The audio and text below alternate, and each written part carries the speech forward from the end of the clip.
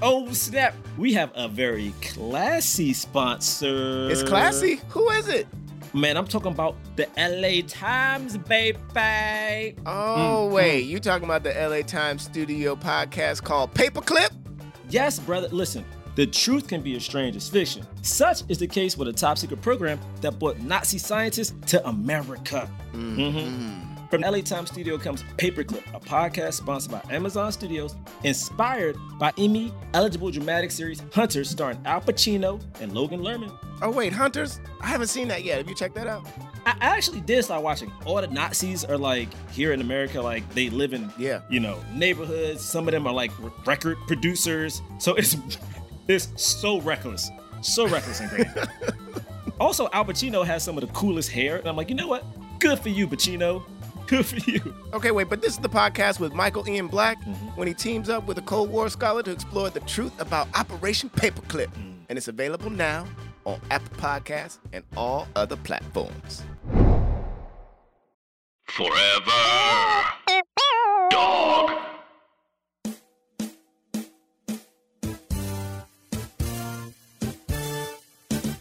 I don't know where to begin. I don't know, like, we usually do a cold open. I don't know where to begin exactly because it's like there's so many different things to talk about. We could talk about like the militarization of police. We could talk about like America's like endless wars in the Middle East. We could talk about just policing Muslims too. Like this movie is a visionary movie of actually. Let's talk about that, like, because there is a lot of focus right now on Black people and police, as there should be, because it's a huge problem that has not been addressed. But the reality is, police are screwing with so many different communities in different ways, right? Right. So you have the police. Yeah, I don't know, the police presence. I just remember, Rami, my friend Rami Youssef, who's Egyptian, when we went to high school together, and like it's like after 9/11, the amount of like just unabashed surveillance that the government did. Yeah, this movie's a visionary. It's really visionary and it's racist. Well, it's like we could be policing the Muslims. And they go out of their way to several times say, all the Arabs support us, so we're going to break down all of their doors right now. It's so wild. Yeah. It's so wild. And it's like, like that's the thing, the reality is we really should all be in this together, because the amount of power that the US like armed forces have, like all together, the police, the military, you know what I mean? Like like the intelligence agencies, like, it's so interesting. I mean, I can't wait to talk about this movie. Yeah. But like there's so much that happens, and yet people just kind of, because it affects people of color more, they don't care about it. You know what I mean? Definitely. Like I've seen online people say stuff like, it's so funny. Like I'll see somebody on Twitter be like, police shoot like unarmed, like police shoot white people too. And I'm like, so what is that? What are you? Why are you cool with that? Okay, like are you saying that to disagree with me? Like why are you bringing this fact up? If anything, you should be like, man, exactly. Like this is terrible. Black Lives Matter, and then also like police do suck, man. They shoot white people too. It's like, you know what I mean? Like, and it's not like Black people don't care about when police kill white people or like have police brutality against white people. You know what I mean? It happens to Black people at higher rates, but we see like when that man, I don't know if you guys saw that video. Yeah, the elderly man in Buffalo who got pushed down and bled from the head, and then no cops stopped to help him. And then they all symbolically resigned instead of getting disciplined. Exactly. And every person who's for Black Lives Matter was like, hey, see? Like, it's horrible. Look at this police brutality. Nobody was like, okay, yeah, that white man got pushed down, but like Black he was no angel. That white man was no angel. Don't worry about it. He was up to some shit. Yeah, well, here's his history. He smoked marijuana in the 60s. So I'm like, I always get confused by that. I don't know. I'm just like, why? I don't know. Am I the only one? No. I mean, I think this movie is just like policing has always been racist, and they've always wanted to drive tanks down the street, and now they can. And it's crazy in this movie, like the army is like deployed, but like in our current future, the police just have all the powers that the army have. Do you know what I mean? The army doesn't need to roll through the streets with that was the craziest thing about it. Yeah. Oh, and while those sirens were going off in the movie in Crown Heights, there were sirens outside, and I was like, "Oh God, I hate this movie, and I hate this world." Yeah, like it's a real. You're like it's a little too real. Yeah, certainly. I'm inside this movie right now. Yeah, is the national is the National Guard in New York because they're here in LA? I haven't seen them. I've just seen cops that are armed. Like, I mean, they have assault rifles. So it's true. Sometimes I can't tell the difference because we were at this protest. I was at this protest yesterday, and I thought, and like there was a National Guard like Humvee, like one of those huge, like camouflage, like desert camouflage Humvees, like just there. And so there were clearly some National Guard there, but then there were a bunch of like police in like riot gear, like full on riot gear.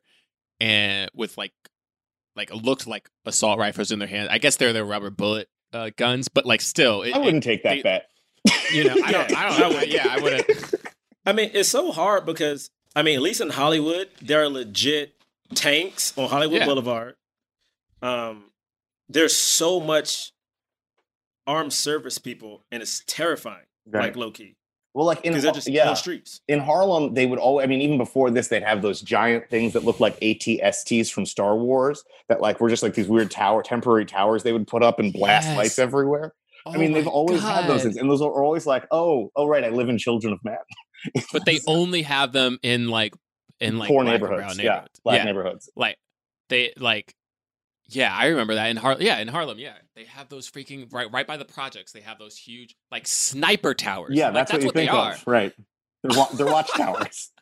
They're watchtowers with lights blasting into these projects, and you're like, excuse me. Like that's the thing that I think a lot of white people don't understand is like part of the reason there's that the crime rates are so high is because they're counted because they're so heavily policed. Right. Like if you're policing people, you need to arrest people. You're incentivized in arrests.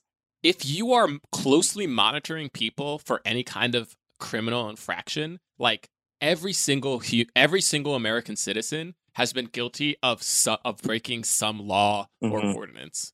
I can guarantee, I can blanketly say that. Well, I read somewhere, I think it maybe in the New Jim Crow, someone was like, is a drug deal that goes right a crime? And who does report it? Do you know what I mean? If you just exchange goods and services, it is only because you are being watched. And, anyway, this is a fun start. This is a fun start. Look, it's what the current nature of our climate, has just completely taken over, it's just that's the siege. What?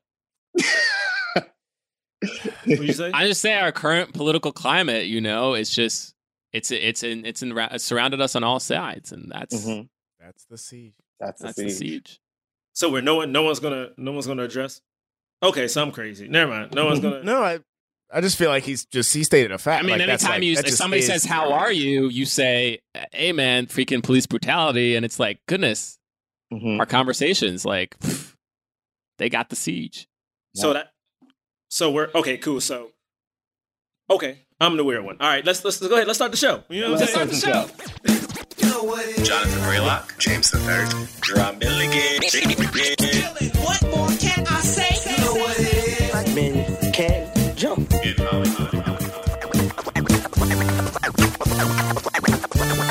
Black actors, man. Black actors. All right. Welcome to Black Men Can't Jump in Hollywood. Revolution, quarantine, Hollywood City. I'm afraid of going to hell. Yeah. Me too. That was my favorite part. I remember that. Oh, right. I hate that guy. I know he had mad speeches, but oh my God, that character was that was like, oh man, I think this movie was a hate crime. And I think it's a hate crime to ask someone to watch this movie. I remember when I watched we committed a hate crime. By asking me personally, Niccolo Aeed, to watch this movie, you've committed a hate crime. Because I remember when this came out, I saw it on Blockbuster, or like I rented it from Blockbuster as a child because we watched inappropriate movies. And I remember then thinking, this is racist. And then rewatching, I was like, oh, shit. This is the most racist movie. It is so disgustingly racist. It's There's always so many worse. quotes.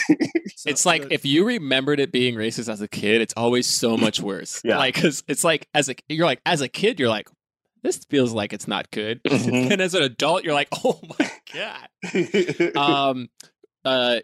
You've already introduced yourself, but we do have a guy. First of all, my name is Jonathan Braylock. Yeah. I'm James I'm III. Jerah Milligan. See, the thing is, I was trying to think of a cool way to say it that sounded real Siege Black Panther-like, but then I just got sad. So, I'm Jerah. That's James. And we do have a special guest today. I guess. Wait. Hold on. Wait. I gotta Okay. give you the special intro. Since we're doing like a Siege jump, I'm gonna do something special for this. Bloop, bloop, bloop, bloop, bloop, bloop. Real special. Also, that's All the right. thing I used to do. Go, James. It's over now. It's mine. The special is the thing I used to do. It's not yes. about. We're sharing, James. Okay. Niccolo, thank you for Yeah, thank you guys for Coming on this- having me. I'm honored to be Yeah, here. yes, fellow comedian, writer, Mhm. producer. Writer director, half of the comedy group Marina and Nico. If I should just say that out loud, I feel like sometimes That's true. That's true. You should. I believe, if I'm not mistaken, of Palestinian descent. Is that Yeah, correct? my mom's black, and I have two dads, but one dad's Palestinian. My biological dad's Palestinian, so I'm black and Palestinian. I think when I do stand up, I say I'm always ready to throw a trash can through a window. So it's like down for all revolutions in all places at all times. Oh my god, incredible! I And, keep a retractable trash can in my back pocket. Right. For- I can throw a trash can through a window in any language. I'm down for the universal struggle. We are, and today we're reviewing. That's right. We review films of leading black actors. We talk about them in the context of race and diversity in Hollywood. And today we are reviewing the film The Siege. Now, wait, what year did this movie come out? 1998. 1998. So a little bit of context. So The Siege is, just very quickly, The Siege is about an FBI agent, played by Denzel Washington, teaming up with a CIA agent played by Annette Benning, and they're investigating this like bombing that happens of a school bus. And throughout the course of the events, it's like the end, even though it's in the movie's title, it doesn't happen until the very end. There is a military siege of New York City. So the U.S. Army comes in to take over to try to find these terrorist cells that they believe are in the city. So that's the concept of the movie. Mm-hmm. Now, all the terrorists are Muslim. They're all Arab. And can I say Arab. one thing? Yeah. That the geopolitics of this movie make no sense. Like, you don't know where the terrorists are or where they're from. So the first guy they say is in Lebanon, but Lebanon doesn't look like that in the first scene where it's all sandy dunes. That looks like Africa or Saudi Arabia. Lebanon does not look like that. And then they're like, Wait, the guy when it opens, like the opening scene, they said they kidnapped the guy in Lebanon. That's not what Lebanon looks like. And then they're like, these guys are Palestinian and they're going to Lebanon and Iraq. But if you're in Palestine, you literally can't leave. I mean, that's the problem. That's what it is. None of these political things And also, sense. the guy that who they kidnap in the beginning of the movie, Asif Manvi.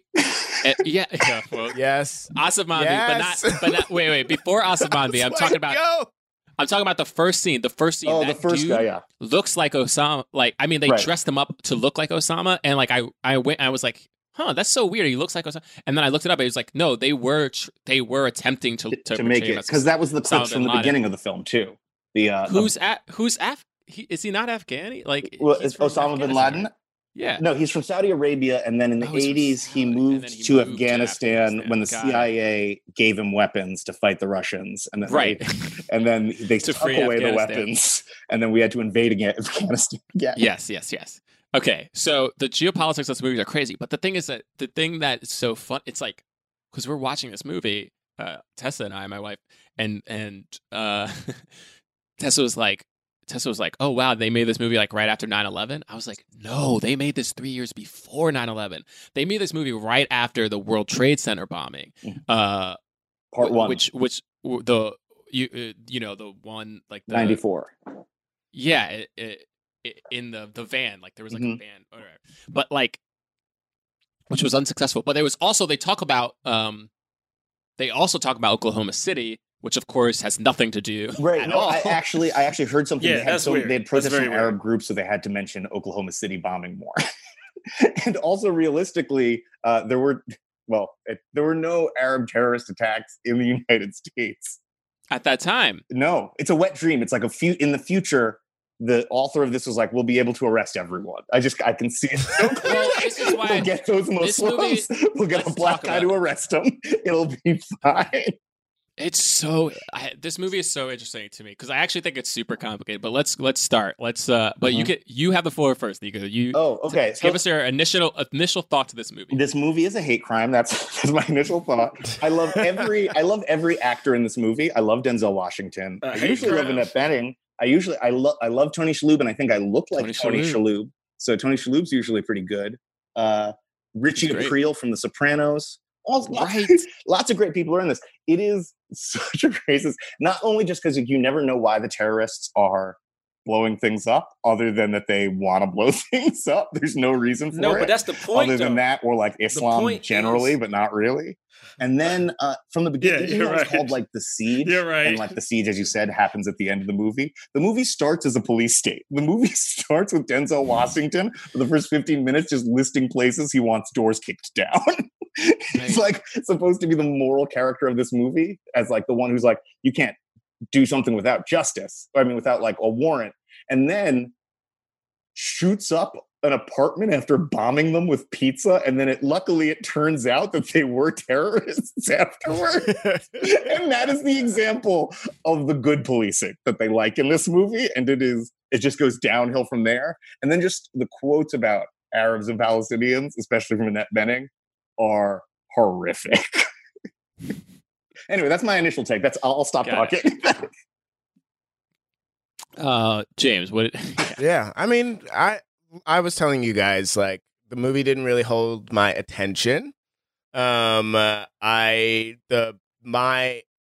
was super frustrated by the kind of, like, Denzel Washington is like this voice of like, we have to uphold ourselves to these standards. But I was like, does this movie really expect us to believe that like we aren't torturing people? Like that's not a thing that we are already doing. But to Nico's point, like I thought that I enjoy the actors, and like, yeah, like that's it. That's my initial take of The Siege. Do you want to say anything, Jerah? Can you? I mean, I'm gonna be like this, to be honest, when it comes to this movie. I didn't like it. I thought it was really long. I thought it felt mad racist, and then I also got mad that a black dude was like the lead for this particular movie. Yeah, let's talk about that. It felt like, I didn't like how you spoke to Annette Benning at first. I didn't like how you talked to any Arab people. Yeah, I feel like they cast Denzel because they didn't want to be called racist. Do you know what I mean? Exactly. But Denzel's race never comes into play. Denzel is a black cop who sees nothing wrong with all the racism and Annette Benning exotifying brown bodies and wanting to sleep with them.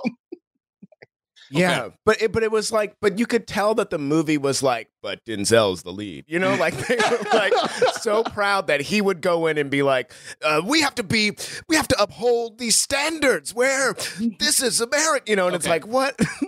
So here's my thing, because I'm also on a show that I'm like learning more about the government, how it works too. So this is all crazy. I actually like this movie, but hold on. Hear me out. Because I think like, what? Here's why. This movie is like, one, it's freaking prophetic as hell. It's actually insane. And it shows that this stuff was already happening. Yeah. Even before 9/11. I think I'm cool with the modern. Like, go ahead.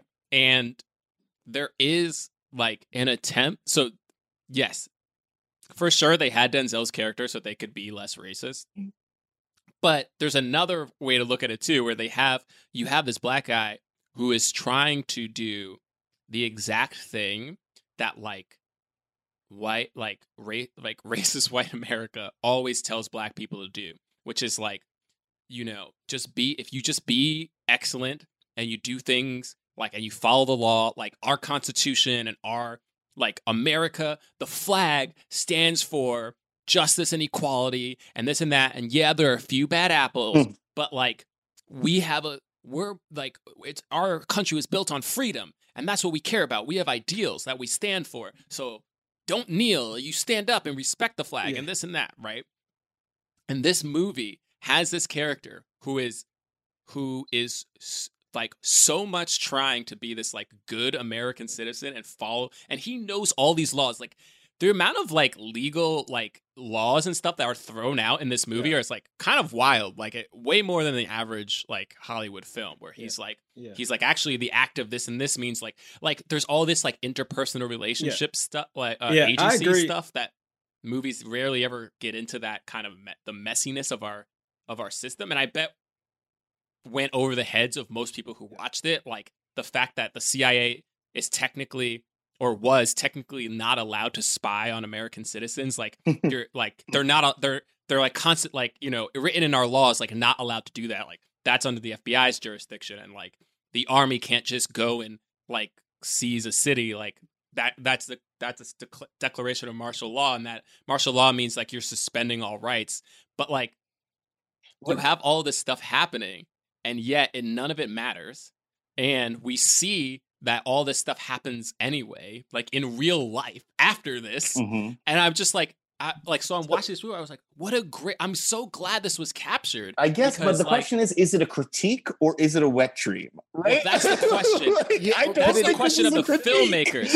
I don't think this is a critique at all. I think they want you to be excited when Denzel shoots that guy in a school. Or you know what I mean? Or that's the part I was thinking about this whole time. He couldn't wait down for the door, warrant. barrel rolls, and just openly shoots. Denzel pulls a couple Breonna Taylors in this movie, and that's the example of good justice. Because he's oh no, you can't wait for a warrant. That first guy, when Asif Manvi, they're stalking him. We don't know what he's done, but they've stalked him, tortured him, and arrested him, then charged him with no crimes. And that is Denzel Washington's idea of good police. And it's even when we think of a critique, we start so much in this place of accepting violence against Black and brown bodies from the beginning that we think when they acknowledge it just the tiniest little bit, it counts as a critique, but it doesn't. The fun of this movie is chasing down the terrorists. Here's the thing. I agree that the filmmakers, this is what I think. I think the filmmakers thought they were making a certain critique that they didn't, because they were still following Hollywood rules and definitions. And yet, if you know what's happening, you can watch this movie and go, oh wow, there was a certain level of abuse and torture that he was okay with, and then there was a certain level that he wasn't. There was some line that just this character had, and yet, but he's being a hypocrite because I don't know, he could be when I put that cigarette right to that guy's face, I was never actually going to burn him. I just wanted to scare him. But the reality is he was using the torture that he knew this guy had already faced. You know what I mean? Right. Threatening violence is still a form of torture. Yeah, that's still a form of torture. Yeah. That's still a form of torture. And the thing is, the guy only believes you because he knows that your government is capable of torturing people and getting away with it. You know what I mean? That's the only reason that threat even works, Right. It's not if the guy was actually, I know my rights and you're not allowed to do that. Denzel would have been damn, you got me. You know what I mean? Maybe his character would have, but somebody else wouldn't have. And he doesn't. And it's one of those things where he says something bad, or he says this stuff is bad, but he is powerless to stop it anyway. Have you guys read that Vulture article that talks about cops on TV and how it's always the cops are the good guys. At the end of each episode, they have to beat the bad guy, which is usually a person of color. And those are like it's the most popular genre in America. Right. That's why it's like Chicago PD, like Law and Order. And I'm watching this movie, it's like, again, I really hate that Denzel is the lead of this particular movie.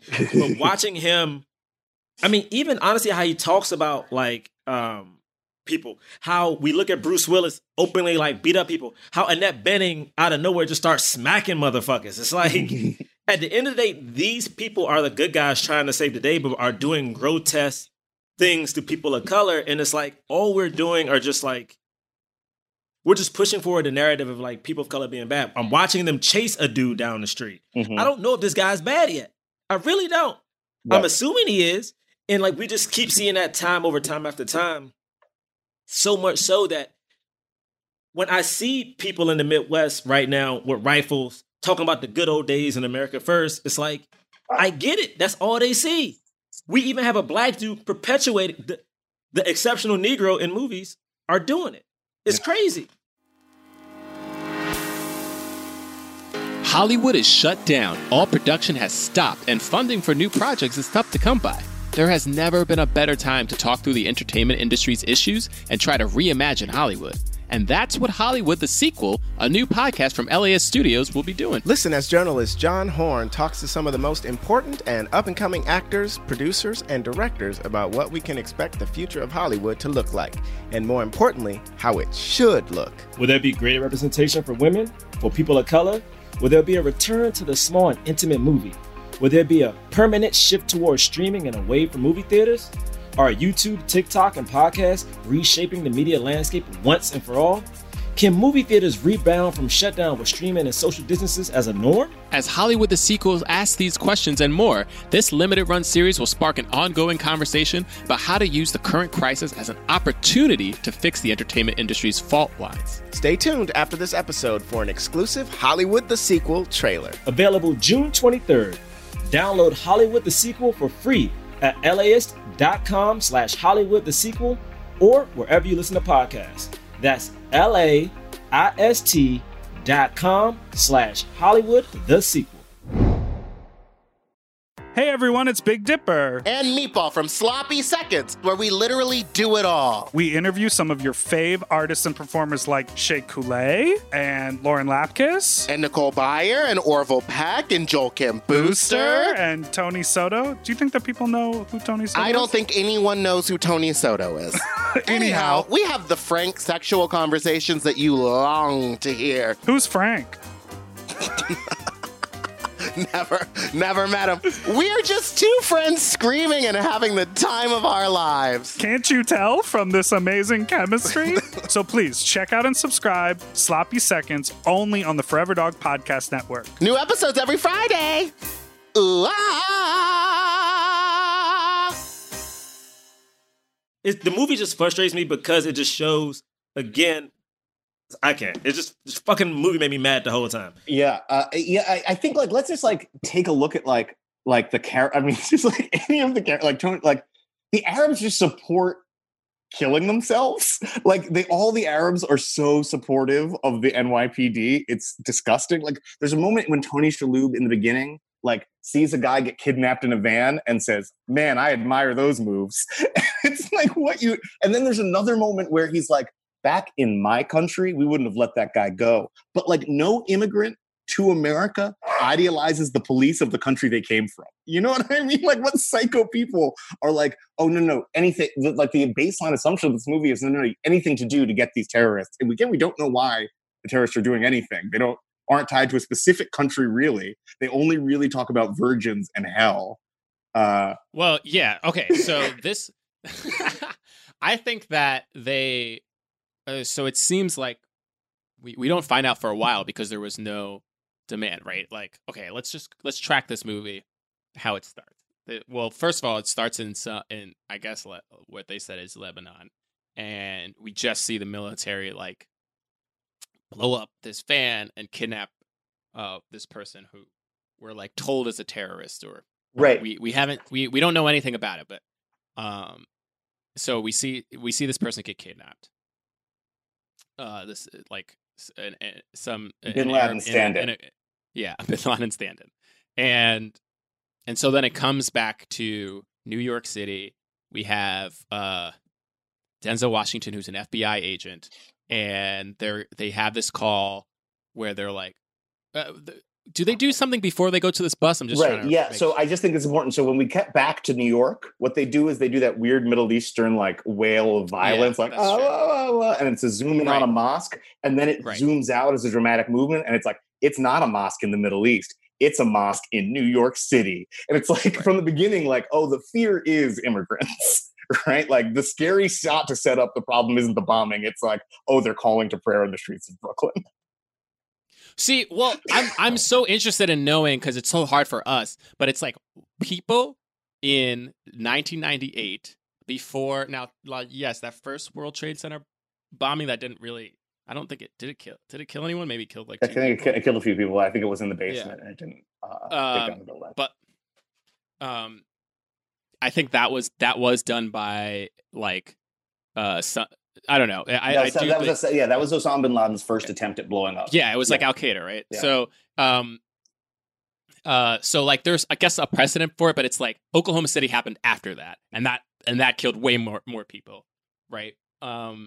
So I don't know if there was like this thing in people's minds where like they're afraid of Muslims, like not in the sharp way that people were after. No, I think there's two things that come into play in 90s movies like this. I mean, I think one thing is like it's the same tactics that are used against black people. Like it's still the 90s is a time of ramping up the police as much as possible. And like most of the movies are like, you should have shot that guy. That's like the theme of the movie of Any Cop Me is like, good job shooting that guy. So in some ways it's still like a parallel version of Bad Boys. And then in another version, it's like, I think in the 90s after the Cold War ended, I think Hollywood films didn't know who to make a villain.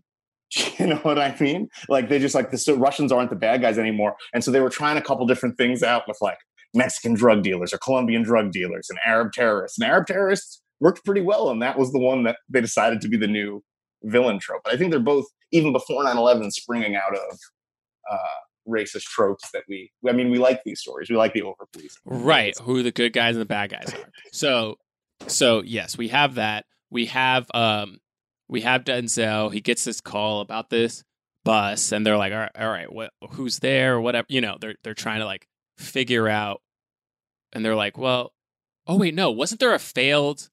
No, there's a paint bombing. There's a paint bombing. It was the paint bomb. Right. That's and then there's a real bomb.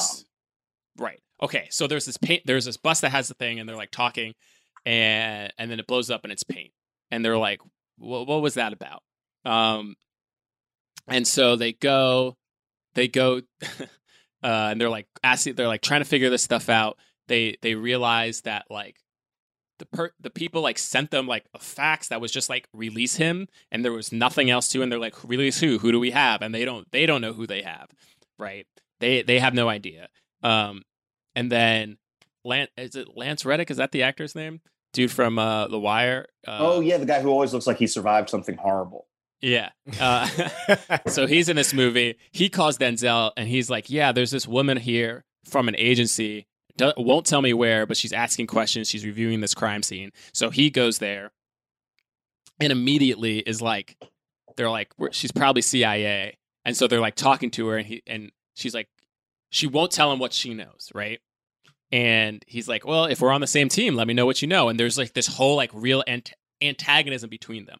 Now, this is real, right? Yeah. Like a lot of people don't realize this. Like the government agencies, like intelligent agencies, have this sort of antagonism against each other because they all want credit. Like it's all this like freaking completely egotistical career like climbing, stuff that happens where they don't tell each other things. Like, it's why like there are grand conspiracies that like the like America like completely let 9/11 happen. It's because they had like things that they knew that like, but these agencies don't talk to each other. There's no cooperation between them, and so this is a real thing that goes on. And so it's like weird that they're like, what the hell is up with this? Of course, we learn later that there's even bigger reason because she literally caused all of this.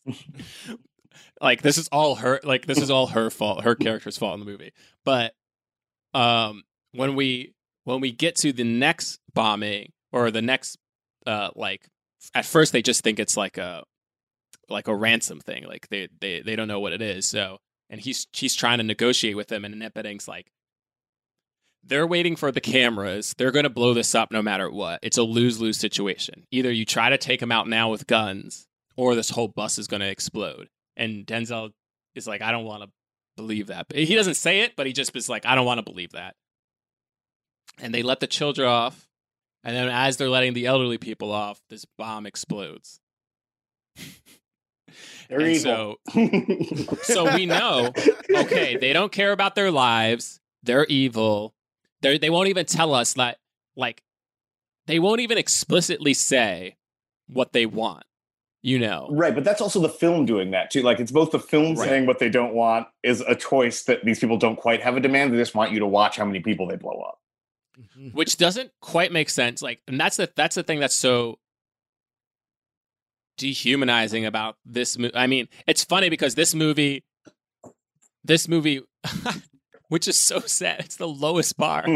But I really do feel like this movie, more than most films, at least attempted to like try to make it feel like, oh man, all this racial profiling against Arab people is like bad. You got to do it sometimes, just a little bit, just a little bit. But the thing is, a show like 24, like there's zero. You don't care about Arab people at all. Like I don't think until like maybe like season 7 did the 24 go like, all right, maybe we'll like try to give them a backstory as to why they're doing this, but we'll still make them evil. Bro, 24, and again, I am a fan of 24. You watch that show and just watch them torture Middle Eastern people. Like that's what the whole show is. Can I just torture people? One thing that Annette, like, this movie tries to not be racist in a lot of ways, in the sense that it hires Denzel and it tries to make Annette Benning sympathetic. Like, Annette Benning sleeping with all these Arab spies or whatever is supposed to like show that she actually cares about Arab people. But anyway, there's one line she says where she says, Palestinians seduce you with their suffering. Have you been to the camps? And it's just like, what? That's crazy. And it's like, she cares about them because she tourists their camps, their forced camps. I don't think, and I wonder what other people feel like when they're watching. Like, what I actually wonder what like a white person like feels when they're watching this movie, because I don't like Annette Benning's character. I never like her in the whole movie. I like Annette Benning, the actor. Like, I think she plays the thing well, but like, she's clearly bad from the start, and then we really learn that she's like what she did, like it was whatever. And there was a thing that the guy said. She was like, "Oh, can't you see that they're using you?" And he was like, "You're using me." Like everybody uses Palestinians. Like, everyone uses us. And I was like, "Damn, that's like a pretty salient point." She had sex with him in one scene. And then smacks him. And like says he'll blackmail him by showing her his naked photos to his family, which is a real threat people do in the IDF, where they take naked pictures of prisoners and then say they'll show them to their family members. Like, it's right. She's a horrible human being, but I think white people would support her. I mean, so much of this movie is like, okay, so let's talk about what her crime is, or what the reveal of her like thing is. And it's like, again, loosely based on bin Laden. So these people who are both from Lebanon, Palestine, and Iraq, again, it's illegal to travel between countries like that. But they armed them against Iraq and then took away their supplies, and then they got slaughtered. So Annette Benning gave them refugee status in the United States, and that is what caused the terrorism. So, like, even how she causes it is not actually acknowledging the violence America does, but it's like, oh, if you bring these people too close to you, some of them are going to be angry. Like, I don't know. I can't imagine. Maybe I'm wrong. I can't imagine getting good political messages out of this movie. Yeah, I mean, I didn't like Annette Benning's character either, Bray, and like I liked the scene where she like explains the like, oh, and we trained them and et cetera, et cetera. Like, I liked that scene for the same reason that you like that this movie was sort of shining a light on a couple of things that like people may not have even realized. Like, I did like that scene, but because it was from her, this character who already I was like, well, she's Like, I don't like this character. like I don't like how this character is written. I couldn't, I couldn't be moved by, the ultimate sentiment of the movie because I didn't like that character. Yeah, of course. Yeah, for sure. That was how I felt. Oh, there's that moment. Yeah. Go ahead. Sorry, there's a moment at the end where she's trying to convince the guy not to. Okay, that was the most offensive part of it, but to not blow himself up. And she's like, the Quran would say, and it just felt so much like a white person going, MLK would say, really? And I was disappointed the guy didn't shoot her right there and had waited a few more seconds. Which is like, I was like, yo, she's so, I feel like she's so like unredeemable. And she like tries to like be redeemable at the end. And I guess the movie does I think the movie wants her to feel like she's been redeemed in some way. Denzel feels bad about it. Dies, she pays for her sins by dying. But the movie, it's funny because I was reading this review. I'm gonna try to find it because we haven't talked about Bruce Willis's character yet. And Bruce Willis is kind of the movie is not clear on this, but it feels like a part of the movie wants Bruce Willis to be the villain, right? They want it to be but he's also a card-carrying member of the ACLU, as he says in a speech at one point. Which is great, though. I love that because I'm like, it shows me all of this stuff. It's I don't care. This is all hypocrisy. I don't give a crap that you're a card-carrying member of the ACLU. Look what you're doing. You get to.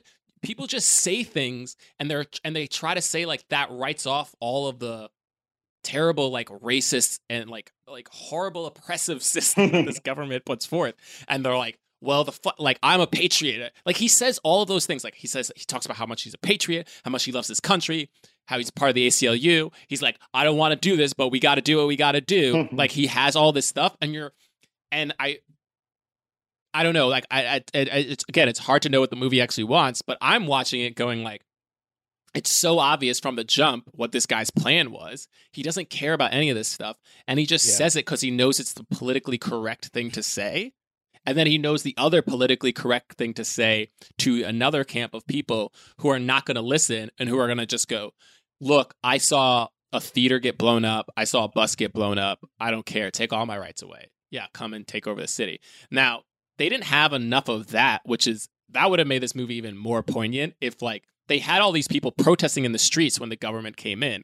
But the reality is nobody would have protested in this. You know what I mean? It's yes, we're seeing protests today, but that's for a different thing. You know what I mean? This movie had some weird idealism of American civil rights that we care about that stuff. Well, it's a genre of movie. It falls under the genre of we shoot them and we cry about it movies, right? Because there's a lot. I mean, this often is a story that when we see the narratives of the police shoot a black person, and the movie's oh, but they felt so bad about it. But in the movie and the story you're still telling is the necessity of arresting these people. Yes, they talk about rights, but the other thing they talk about throughout the movie is just we couldn't get them fast enough. It's the big problem. We can't approve how quickly to arrest people. And so it doesn't absolve them. And I don't think it's a criticism. I think it lets them think they're off the hook because they did mention the ACLU once before they rounded up the Arabs. And also when they released, that was another disturbing thing when they released all the refugees at the end, not the refugees, the prisoners of war or whatever at the end. And it's but people are still in Guantanamo. This movie couldn't imagine how horrible the world actually could become. People are still in decades in places. Well, I mean, not only is it Guantanamo, but at one point, Bruce Willis goes through a list of possible torture techniques. But the reason they don't do some is because they don't have enough time to fully complete the techniques of torture. Mm-hmm. What? Literally, that was incredible. Literally, he's just going through them. Oh, we don't have 36 hours. We need 20 hours. That takes 12. He lists them. It's just it's just cool. And the thing that's so funny is Bruce Willis' character bothers me the most because out of everyone, and I mean this with Denzel included, how they present Bruce Willis early on is Bruce Willis is just a patriot, just trying to do his job, doesn't want to hurt anybody. That's what he says. That's what he says. But this is the turn I'm talking about. So then all of a sudden, he's at the table. He's basically begging. He pleads, literally, I'm pleading with you not to do this because you won't like it. My man shows up and has no remorse for anything that he does. So much so that I'm like, oh, this is a whole new character. And even when he has his speech outside of the Brooklyn Bridge and he's like, yeah, I just want to get back in time enough for the playoffs. I'm like, cool. We're going to see this guy who's torn between wanting to do his job. No, this nigga is horrible. Well, that's what the movie. That's what they want you to think. And I just wanted the siege part of the movie to be more of it, like and the big standoff between the FBI and the military at the end, where like we're just waiting for Bruce Willis to say stand down. Like that was too easy to me. like I thought that like that could have been, there could have been more of it, because he did not want to give up that power, and I think he would have and could have fought more. I mean, like if the movie really wants to be like, fuck this is wrong, and these are the things that are wrong about it. Yeah, that was frustrating. Okay, here, I'm going to read this. This is a review. This is what I'm trying to talk about. This is why to me this movie is so interesting, because it's so complicated, because it's like it is extremely racist. It's like it has some weird fantasy of like what people are going to do. It's not biting enough in the things that it's like attempting to critique at times, which makes it muddled. And you could just watch this movie and think the movie wants Bruce Willis to be a great character. You know what I mean? Or like him and Denzel are just like, they're both on the same side and that kind of stuff. But like, look, this is from the San Francisco Chronicle, a review of this movie back when it came out. And this guy says, hold on. It says they're talking about Bruce Willis's character. He plays a cold-blooded army general. That means a lot of mumbling. The picture derails. The fault isn't really with Willis's performance, but with an amazing strategic blunder in the story. Here's a movie about blowing people up. The villain should be whoever is setting those bombs. Instead, the siege concentrates on the crimes of the general, who uses the imposition of martial law in New York as an excuse to deny citizens their constitutional rights. Sure, that's bad, but as crimes go, it can't compete in impact or cinematic immediacy with the sight of buildings exploding. Making the general into the villain does terrible things to the character of the FBI agent. Washington goes from being a tough investigator to a kind of referee between the overzealous general and the public. He becomes dull. Yeah. This dude's problem with the movie is that Bruce Willis is the villain. Yeah, like, but that's more. That guy was that racist more than that movie. But this is what I'm trying to say. Scenario, but this is what I'm trying to say. I completely agree. But this is what I'm trying to say. It's like this is how far gone people were. Yeah. That like this, and this is San Francisco, which is considered a liberal. You know what I mean? Like this dude is probably writing this as like a Clinton. Like he voted for Clinton twice. I'm sure he's like a liberal who like when Bush won was like, oh, America, this is terrible. But like this dude was so clearly like, okay, like yeah, sure, taking away constitutional rights is bad, but like that's not as bad as blowing something up. And it's like that exact sentiment that this person expressed. How much more so than people who are just blatantly racist express is like why this country hasn't changed for so long in these kinds of issues. Like people are so like there's and it's funny because this movie came out and like if it was able to be more effective in some of the messages it like had in it and actually cared about it and like actually taught and like if it wasn't just white people making this film and there were actually like people in the Arab community making this film, people in the Black community making this film, like maybe this would have had an actual more poignant message. Because these people all patted them on themselves on the back and thought they were doing something good. Pick me, Bray. I have a thought on this. I feel like like you're working on the government show, and even doing this show, I'm realizing more and more that when things change, even when it comes to certain rights that people are given, what I've been noticing is that the changes that have been happening in our country are changes that include white people in the minority group. So when it comes to women's rights, there are a lot of women, white women, Karens, if you will, who are like, on the front lines like, yo, we need to fix these things, you know?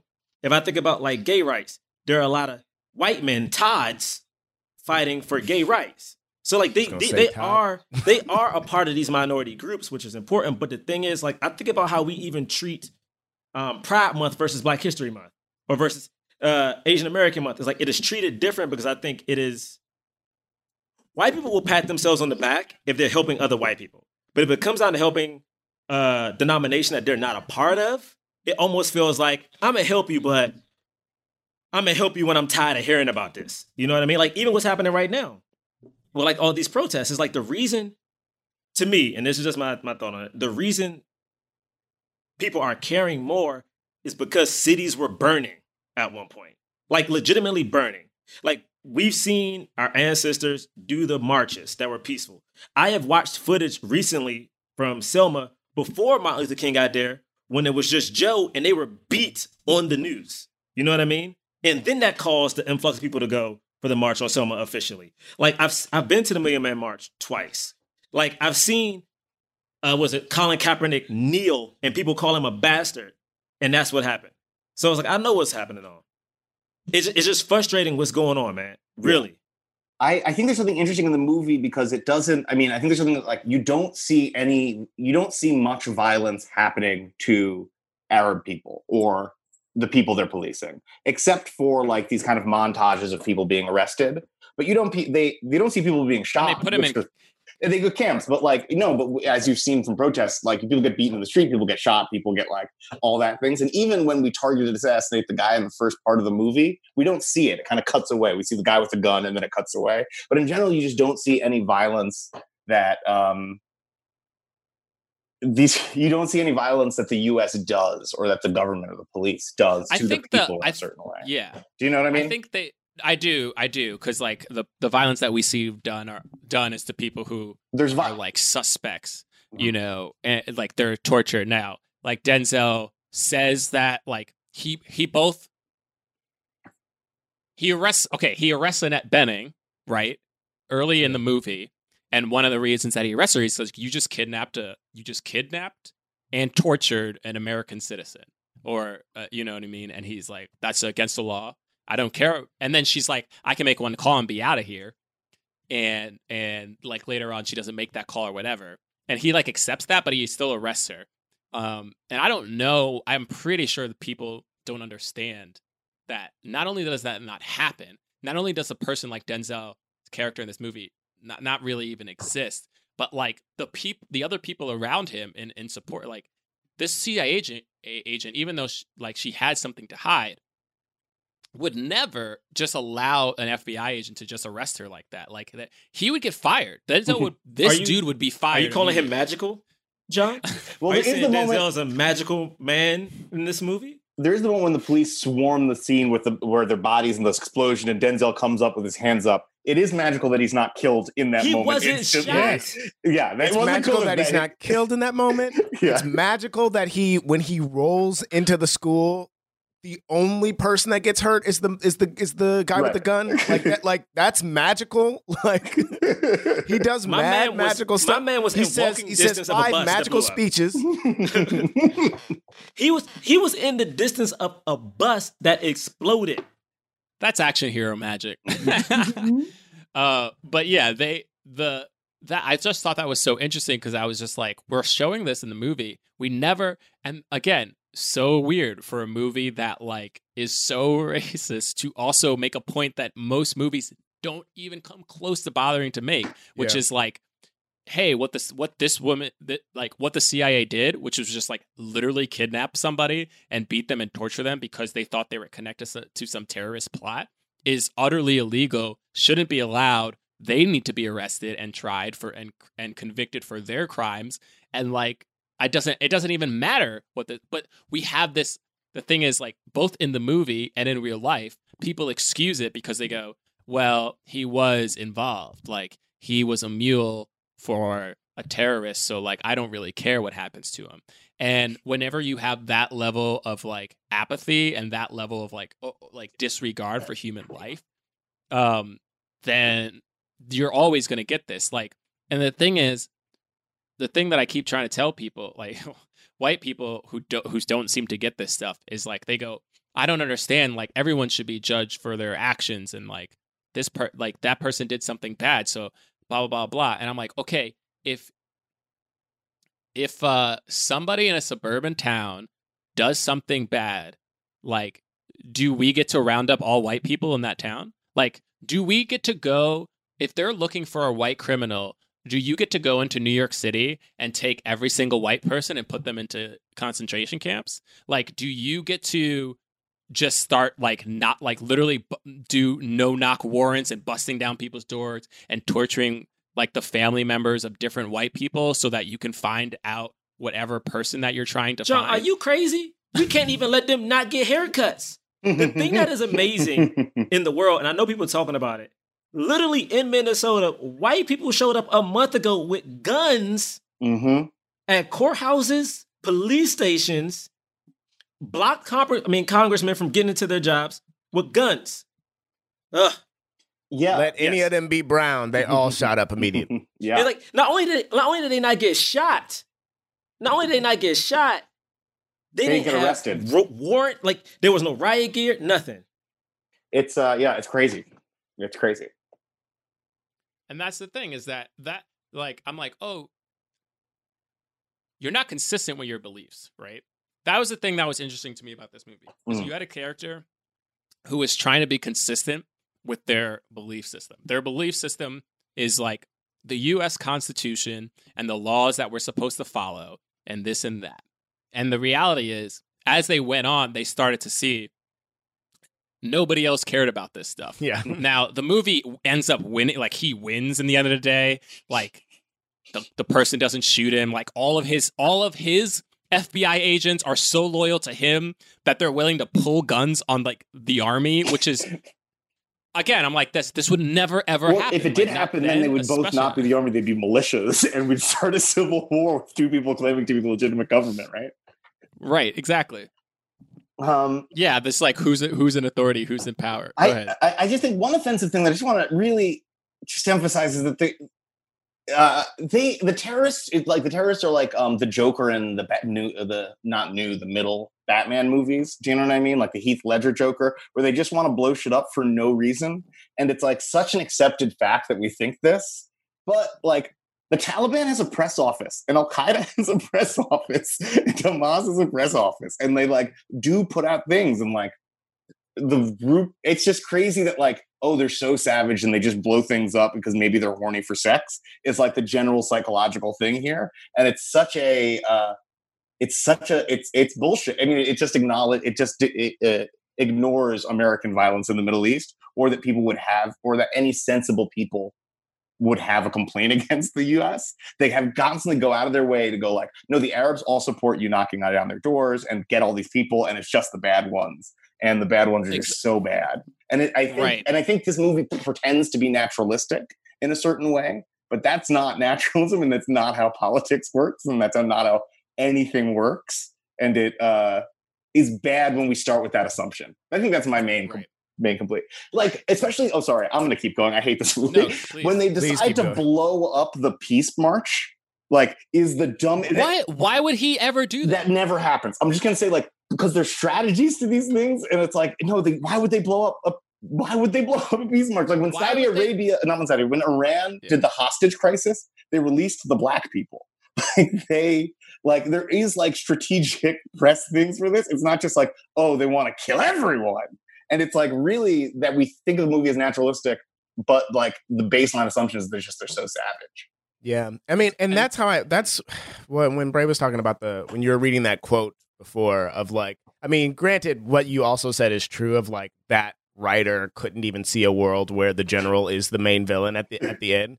But like to say like to focus on the people that are blowing things up, I think would make the people that are blowing things up a little bit more three-dimensional and not just like we're blowing shit up. You know what I mean? Like we might see if there is some kind of strategy behind it, if there is some kind of like we might be able to get deeper into that, and then when we get we actually trained them, you know, at the end, there's more weight to that instead of like an empty like we trained a bunch of savages to shoot us, like, which is how it ends up. That is how it comes off, because at the end of the day, and the reason that they put it that he was going to blow up the peaceful protesters is so because he was the only character in the movie where you were getting just a little bit, like the tiniest little drop of like him like telling about his backstory, like. And we don't see it, so it's not that impactful. But it's like him like talking about whatever, like, and then so we're like empathizing with him somewhat, because we also seen him like get punched in the face and get slapped and have this police brutality and being used by Annette Benning, and then it turns out he's the one. I hated this.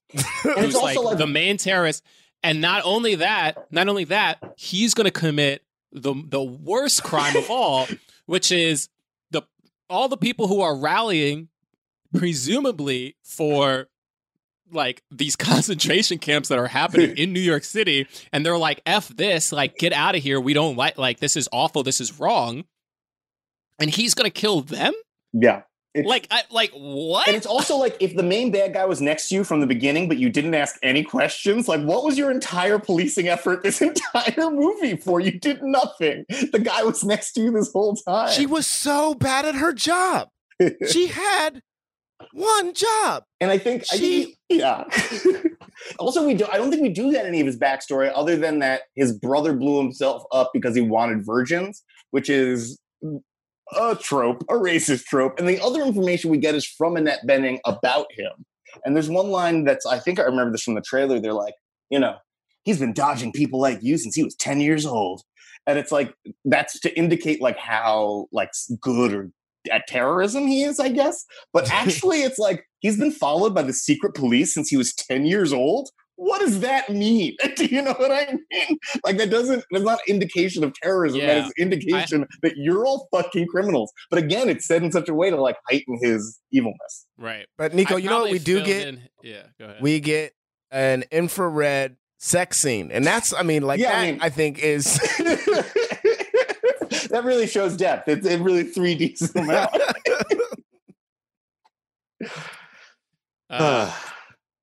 Good looking dude, though. Good looking dude. But also, that's a problem too for me. It's like, yes, I had a. Hold on.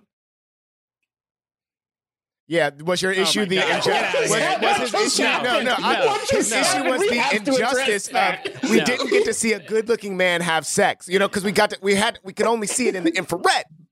We only saw it in the infrared, and that's an injustice. So. I thought you were going to say the injustice is she's just like a white woman who like uses and sleeps with black and brown bodies, and then wants to do that to Denzel too.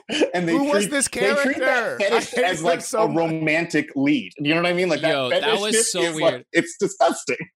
I did love though that Tony Shalhoub was like, oh, you three make a cute couple. That was funny because it was like, what is going on between you and her and him? Like, this is so freaking weird. It doesn't make any sense. And like, yeah, I mean, this movie definitely did pat itself on the back in so many different ways, while also being continually being racist. Because wait, I really want you to talk about like Tony Shalhoub's like thing at the end, because so they have this character who, I mean. Look, this exists in the black community, like this archetype, but like it's based off a real kind of person who, somebody who tries to assimilate so hard. It is called the house slave. He's an Uncle Tom. He's an Omelet Tom. Oh, you can call him whatever he wants. Uncle Tom, right? You know what I mean? Like they're like trying to assimilate so hard in the culture and be like, I'm one of the good ones, and like you bad ones are making me look bad. And he's foaming at the mouth to arrest more people. And he dreams about Lebanon's secret police force as a model for the U.S. When my man said sand nigger, I was like, oh my God. Well, that's what I want to talk about. Is like at the end, his son gets arrested, right? His son gets arrested and he's like, says this whole thing. Like, I've worked for this country. I've been in this country for like 20 years. I've worked for the FBI for 10 years. And they just take my son. And and it's supposed to show like, yeah, it doesn't matter. Like you're still at the end of the day, like that's who, Yeah. And he says, I'm not going to be here. Yeah, but yeah, what did you like at this point? I'm sure. I just think like it's I think Tony Shalhoub it's so strange because Tony Shalhoub is always a character who's like on the verge of whiteness, right? Like he's always the rando, like in a similar way Hank Azaria is, because he's almost white passing. He's white passing, right? But he's like I think his family's from I don't know if he's Lebanese or Libyan, but I think he's Lebanese. Yeah. So he anyway, so he is constantly playing other ethnicities all the time, and when he only plays his own, he plays a terrorist. It's like a shocking, sad thing. And then also just like I don't know. I feel like, I guess to speak more personally, I remember when 9/11 happened, and I feel like a lot of like Arab comedians make this joke, but they're like, oh, I didn't know I wasn't white. It was what like a lot of Arab, and they say it like with some kind of like, I don't know, deepness or like profundity. But it's like, fuck you. You did. Like Palestinians, like I've been stopping airports way before 9/11. Like in Palestine, they're Tupac and quotes from hip hop and rap are everywhere. Like there are people who didn't need 9/11 to happen to see solidarity between Arabs and Africans and Black people and Arabs, and I really have no sympathy for that. Period, I guess. And so, yeah, Tony Shalhoub is a character who had to have his son abducted in the middle of the night for him to realize the police are racist. And even though that character is the like example of, oh, maybe this movie is a critique, like fuck that guy. Fuck that guy from the beginning. And fuck his son too. Right. Yeah, that's the thing, is like the movie was like try to make this point like, oh, this could happen to anybody. Like, see, it's like really not right, and we should like be careful for this. But yeah. It got like 100 times. Yeah. It's like everything that happened in this movie, you're like, yeah, I mean that happened. Yeah, this movie just said what was going to happen, and then it did. Do we think the movie is trying to make both points? Like, do we think it is trying to say like both fuck that guy and also this could happen to anybody? You know what I mean? Like, yes, and I would say yes, and I still think that's offensive. Do you know what I mean? Like, just because you want to go like, hey, it's hard out there. Sometimes you do have to shoot people, but sometimes you can shoot too many people. So the action really is arresting the right number of people and shooting sometimes, right? And if that's considered a revolutionary or critique movie, that's terrible. That says so little about our sense of self and our self-respect. Well, that's my whole thing about this movie, is that like, I think at the time it was like saying things that no other movie was saying, and it so much so that it made certain people who watch the movie, viewers, like mad that it was like even trying to make those points, and then at the same time, I think like, you know, like the Arab community when this came out was like, this is one of the most racist movies ever made. Yeah, they said we're used to offensive, but this is beyond offensive. This is dangerous. This is extremely dangerous. This is extremely dangerous, and they were right. Yeah, and then it was like, because then shortly after 9/11, like we get 24, like we get like a siege of films that are literally just like that somehow do less than this film, where it's just like every Arab person in the movie is just like some person who's like complete and utter just evil human and there's no context for it. No, they just list off proper nouns you heard of once in the news, like Hamas or Hezbollah or like Al Qaeda, and those like they're not connected. Like, you know what I mean? These places can't get out. Like these images, like the Hamas is coming into selling guns in America. First of all, no terrorist group sells guns in America because America sells its own fucking guns, and then we sell them to other people. The proper nouns, the proper nouns of just like, this is intense. Hezbollah, Jordan, Mubarak. And then you're like, but that's meaningless. You said nothing. You said literally nothing. It's so crazy. And then the fantasy of this movie to end with Denzel arresting a U.S. general. Come on. Like, are we supposed to believe? I mean, here's the thing. Here's the thing. Yes, exactly. It's like, here's the thing. Technically, there are supposed to be rules that follow, and you should be able to arrest them, but nobody ever would, and nobody ever actually could, because our system is fake and it's built on the people in power carrying it out. And when they don't, it doesn't mean anything. So it's like, I think it's so funny, again, when people are so mad about quote unquote disrespecting the flag. And I'm like, I was like, America disrespected itself. Like, I don't need you to, like, anytime somebody's like, oh, you're like, oh, don't embarrass me or don't do this or don't do that. I'm like, your actions already did it. Me calling out your actions isn't embarrassing you. What embarrassed you was your actions. Like, you just don't want to accept or be aware of them, or like have other people be aware of what you did. You know, that's it. Like all this stuff is like, it's just insane because like we've already lost, like all of these rights were already lost. They were lost they were lost decades and decades ago. And now people are kind of realizing it. Like when they see the National Guard, like going into 15 or whatever, how many dozens of cities that they went into, and like just being outside because there are protests happening, and they realize like, oh wow, we live in an authoritarian military state that like tells us we have rights, but like if we actually try to exercise them, like it's at their discretion. Like they don't actually have to uphold them. They just say that they do, and then when they don't want to, they'll throw you in jail. They'll like stick a gun in your face. They'll beat you. They'll torture you. They'll deport, like all the different stuff, all the different weapons that they can use. And there's nobody who can stop them because all of those agencies don't hold each other accountable, even though they're technically supposed to. People always talk about the system of checks and balances, but if everybody if all the checks and the balances like decide they aren't going to check and balance each other, then there is no system. Yeah. You know what I mean? It just doesn't exist. Yeah. That's where we're at. That's why people are so afraid of Trump, because they realize this. They realize that we've already eroded all of this stuff anyway, that the army is just going to follow exactly what their general tells them to, that the generals will follow what their president tells them to, that the head of the FBI and blah, blah, blah, like the president can fire and hire those people. Like there's all this concentrated power they have all these weapons. And what are you going to do? You're going to arrest the army? They'll just shoot you. And then they'll say that you try to shoot them because they don't have to like. Or if we even think of like a real example, like Trump has pardoned 2 war criminals. You know what I mean? Like even when like that guy in Arizona who ran concentration camps for immigrants got convicted by a court, Trump pardoned him. And then there was that Navy SEAL who decapitated people in Iraq and Afghanistan.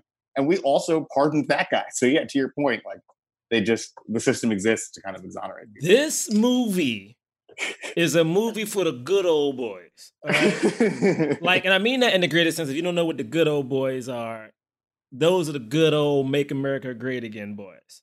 Because again, this movie is so frustrating because there's something about watching, and I just so people know, I hope people have listened to the podcast. I am a Denzel fan. I would never want to take work away from a black actor. But watching Denzel arrest Bruce Willis at the end of this movie, I was like, fuck you and Bruce Willis. It was like you someone should arrest you too. I was like, why? Like, who am I supposed to like you, dude? Am I supposed to believe at least this branch of the government works?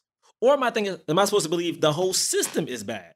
Because I don't understand, like, between the 3 branches that we saw, who is supposed to be good, who is supposed to be bad, who has the best interest in anyone's, who has anyone's best interest in? I don't understand what the movie was trying to say as a whole, to be truthfully honest. And I was just mad that I'm looking at 2 dudes peacock for a little bit. Go ahead, give him the order. Give him the order. Like, that's what happened. And the thing is, at the end of the day, and I mean this in realness, it's like I've seen like the tanks around here, and I'm like, yo, if there was a way to get away with it, if Bruce Willis, John McClane was given the power by the president, John McClane would have shot that whole room up because they would have been fine. Yes. They would have been fine. Yeah. The most frustrating thing about this movie is it's not that it was trying to say one thing. It was trying to say a lot of things. It was trying to make all the points. They were like, and then this is when we make this point, and then this is when we make this point, and then here's when we make this point. And like, and it's really suffers, especially in that scene, because what we also get, I was like, you're really gonna have to make me watch Bruce Willis decide to give up his power. Like I'm gonna watch him be, I guess, the better man in this moment and say stand down. Like that made me so mad. I like couldn't believe that was where it was going to. Here's the thing. Even if that did happen, let's say it happened exactly like that, and he was like, stand down, Denzel Washington would have been arrested 2 days later. Yeah. He would have been thrown in a jail that nobody ever saw him again. Nobody would ever know about him. No one would know who he is or whatever happened, and it would be buried. Yeah. And he would have just been called a traitor, and then they would have put that in the media, and the media would have been like, known traitor, FBI agent, whatever his name was. And then we would have just continued. And then we would just continue to think of them as a traitor. No, like, Nigerian. Because didn't that my man said, a crazy foreigner came to this country. I might call you Ethiopian. Yeah. And he was like that's an insult, like or whatever. Lord. Right. Anyway, well, there's a lot, but it was. I do have to say that even though I hate this movie, I do like everyone in this movie, and it doesn't make me dislike Denzel, or it doesn't make me dislike. I think he's so good in this. I mean, he's a great action. He's a great action star. The thing is, I hated that they were good in this movie. I was like, God dang it, y'all too good in this. Even a limited time Bruce Willis was in it. I was like, Bruce Willis comes off super powerful when he had some type of emotion. Like at the table, I was like, oh, the Joint Chiefs of Staff, which is very funny because I just looked up these facts and like there are no black people at that table in real life in 2020. I'm gonna let that slide. We're not a political podcast, even though we're doing this political episode. It's like, are you kidding? Like this movie was in 1998. Oh yeah, we forgot to tell people we're not a political. No, stop this. Stop this madness. But even though we're not dealing with politics, I want to make sure everyone knows that in 1998, this fictional movie had what is that called? Like that's not the Joint Chiefs of Staff. The War Room, the War Room, right? The Chief of Staffs are the heads of the army and the War Room. So like the War Room is in that thing, right? 1998, no black people sitting at the table. Denzel was in the back. He wasn't even in the seat that was right behind him. He was up in the rafters a little bit. You know what I mean? I had to step down, put his little, In 2020, there's still no black people at that table. 2020, still no black folk at that table. So that means when people out here sending the National Guard and starting wars, the people who weren't at the signing of the Declaration of Independence, like, might only be in that war room still doing the same thing they did back in the Founding Fathers, which is serving tea. But also, even if you only have one, like Colin Powell, doesn't mean anything. I mean, you know what I mean? It doesn't. But it's like we ain't even got him. We ain't got the one. He's not even empowered. To Colin Powell, a man who is committed a war crime, argued for the country to commit a war crime. It's just who are our heroes and what are our expectations of them? Because I don't like to badmouth Colin Powell. He critiqued John McCain and he critiqued Trump. But yeah, he's still a man who committed a war crime. He's still a man who put false evidence to the world to start a war that he's still the hasn't Denzel. ended. He's Denzel. Like, that's who Denzel's character is kind of supposed to be in this movie. He says, who, like, I'm Colin Powell. Like that as a joke. Yeah, he does. I'm Colin Powell.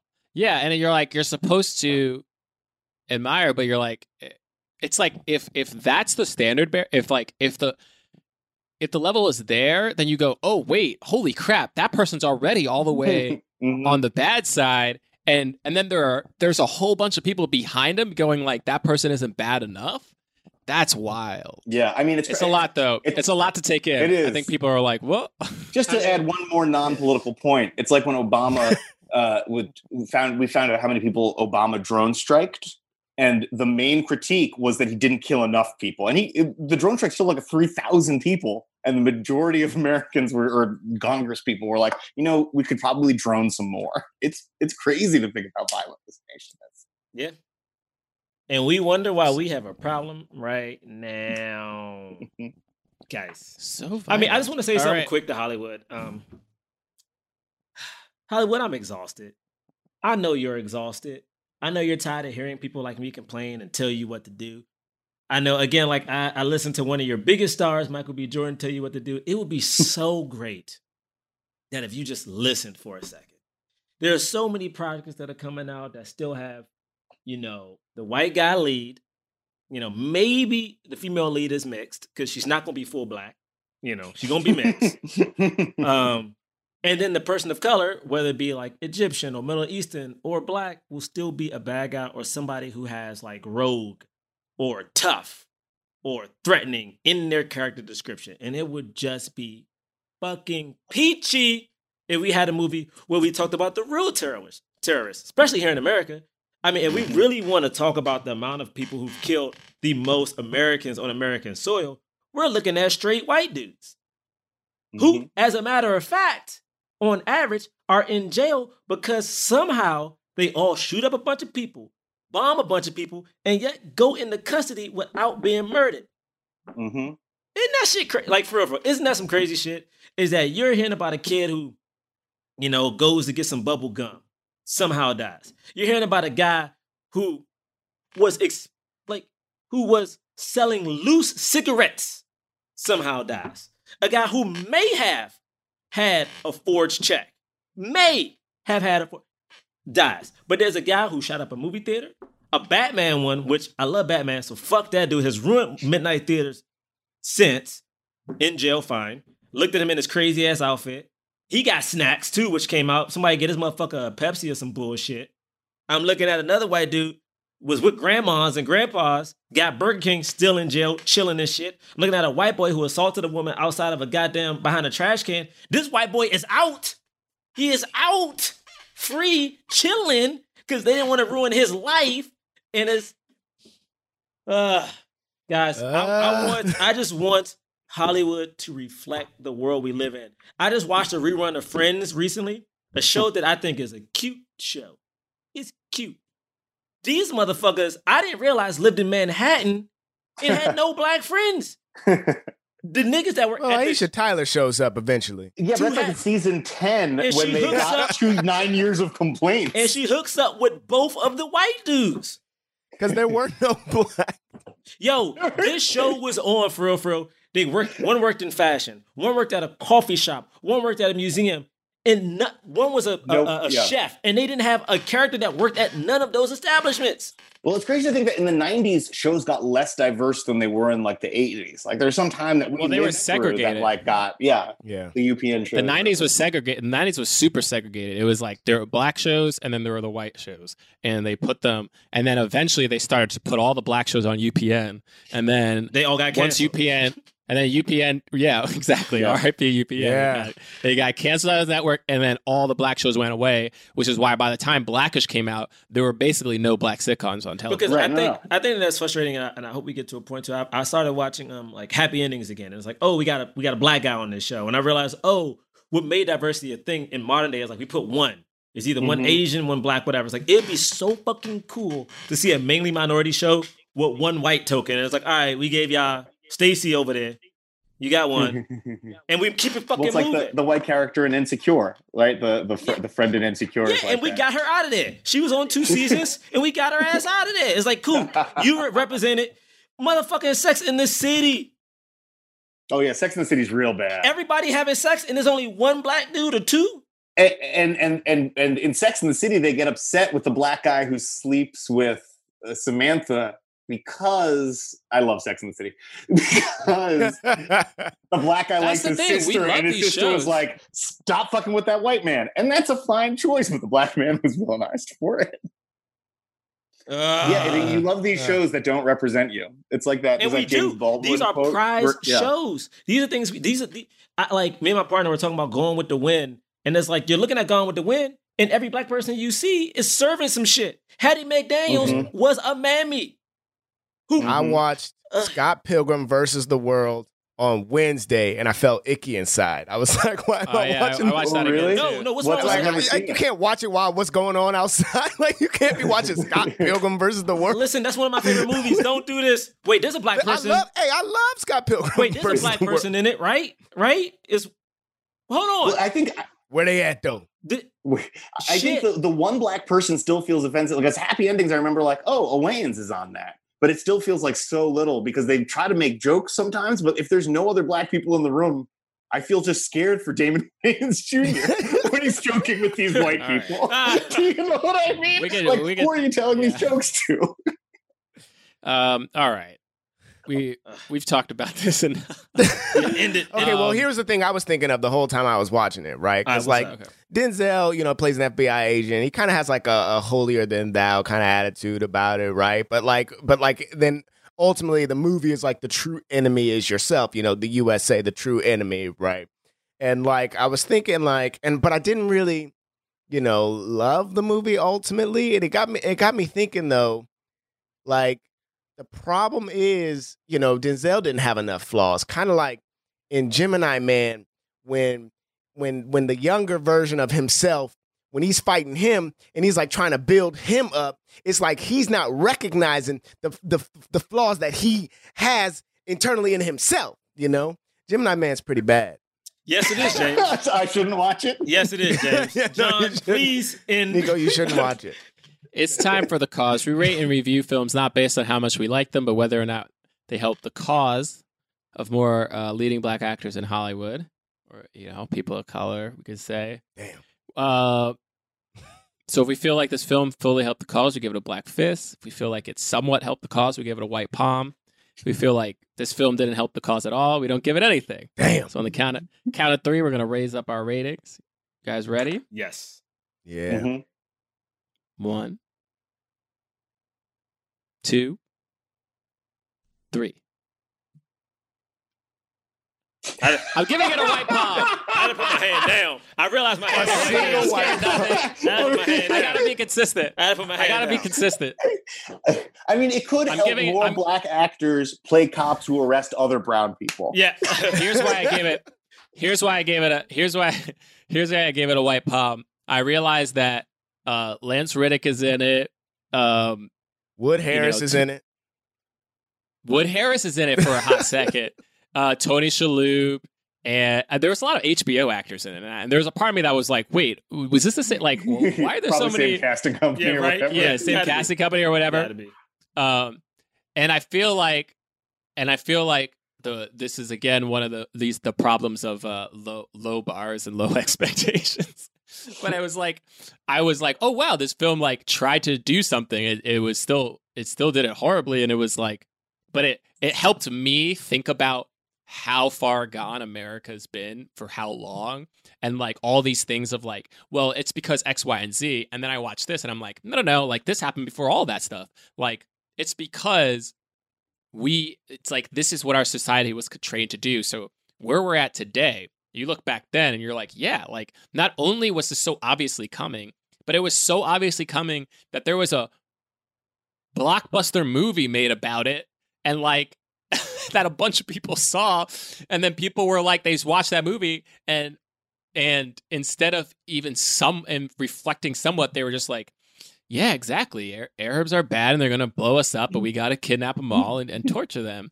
And yeah, with Bruce Willis, a little restraint. Yeah, just a little, with a little restraint, and also like our systems are good, and we'll always have somebody like Denzel Washington standing up for the Constitution. And yeah, what Bruce Willis did was bad, but the man is a patriot. And like at the end of the day, what he did wasn't that bad, and he had to do what he had to do. And Annette Benning, yeah, I mean, her big mistake in life was training a bunch of, savage animals to blow things up. That was it. And then bringing them into the country because he gave out those refugee things. Don't forget that. This problem. Yeah. It's like all the wrong lessons can easily be learned from this movie, and probably were. But I like that it was, and I like that it was made because it's just something that I can reference now. Anyway, that's why I gave it a white palm. But I support all of you guys giving it nothing. I mean, it deserves nothing for me. It's like it is the first time I've ever seen a Denzel role or a role with a black person in a major movie. Going, damn, I wish you ain't had that part. Like this and Lapita and 12 Years a Slave. The only times I've been like, I wish there was another way. I just wish there was another way. So I have nothing good to say about this movie. I thought the acting was good. I mean, cool. The sets look like New York, cool. But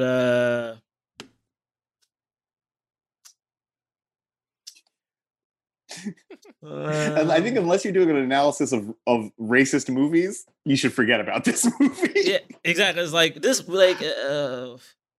someone suggested this movie, so thanks for suggesting it. So now I know what not to watch ever again. So this is great. This is great. Had any of you ever seen it before? I saw it in the 90s. Yeah. Yeah. Okay.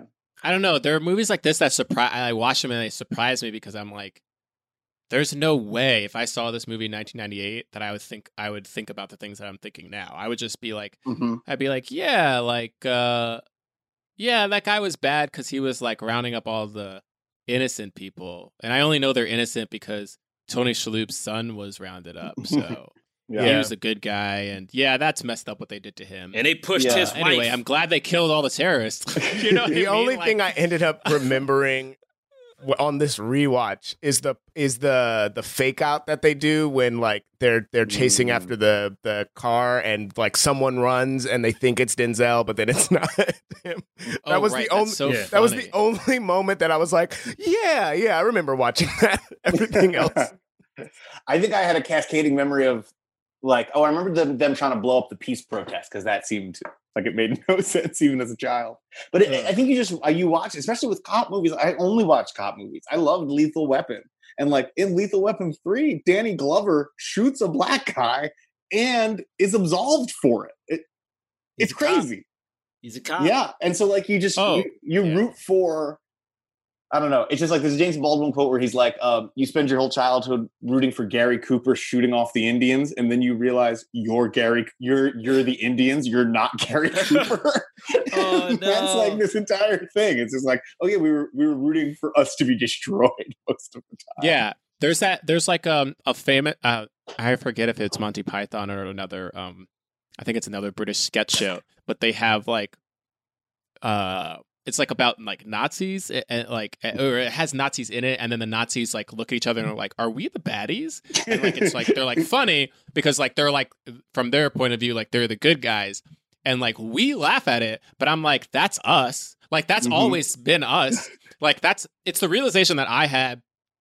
Like I mean I've always known how bad America was towards like how racist America was, but I didn't think that much about our like geopolitical stuff, mostly because we're not taught literally any of it when we're growing up.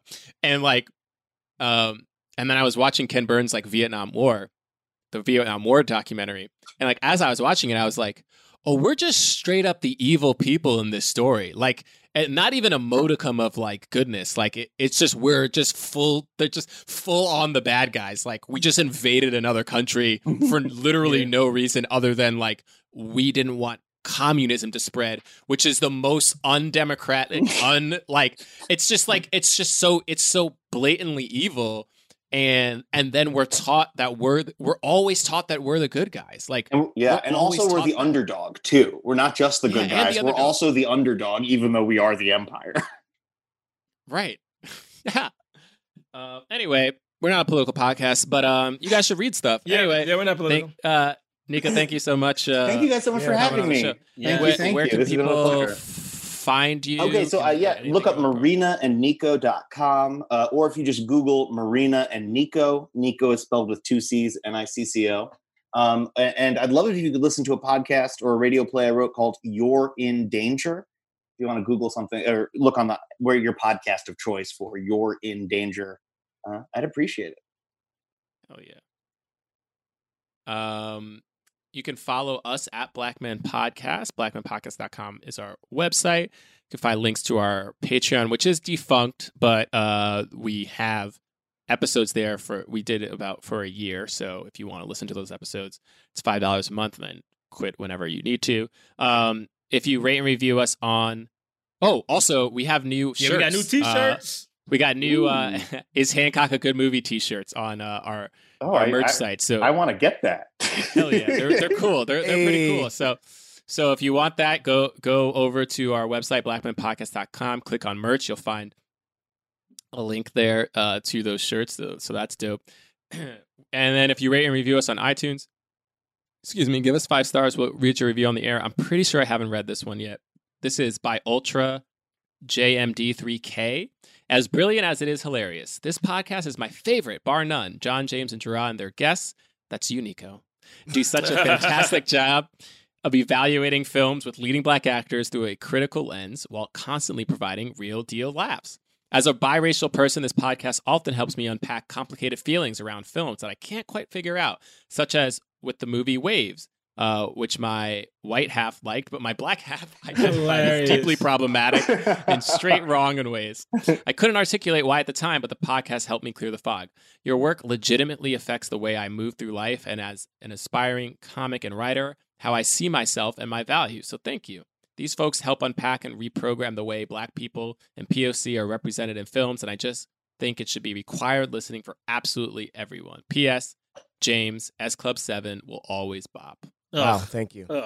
That was such a good review until the end. No, and then it was a better review. It was the best review. It's the best review we've ever gotten. I stopped listening to that. Who was that? Yes, S Club Forever. Ain't nobody like an S Club Forever. All right, James. All right. Oh, God. All right. Yeah. Do I? No, I'm about to say, again, I just want to keep reiterating, like, I don't think I done the last episode. Just be safe if you're out protesting and stuff like that.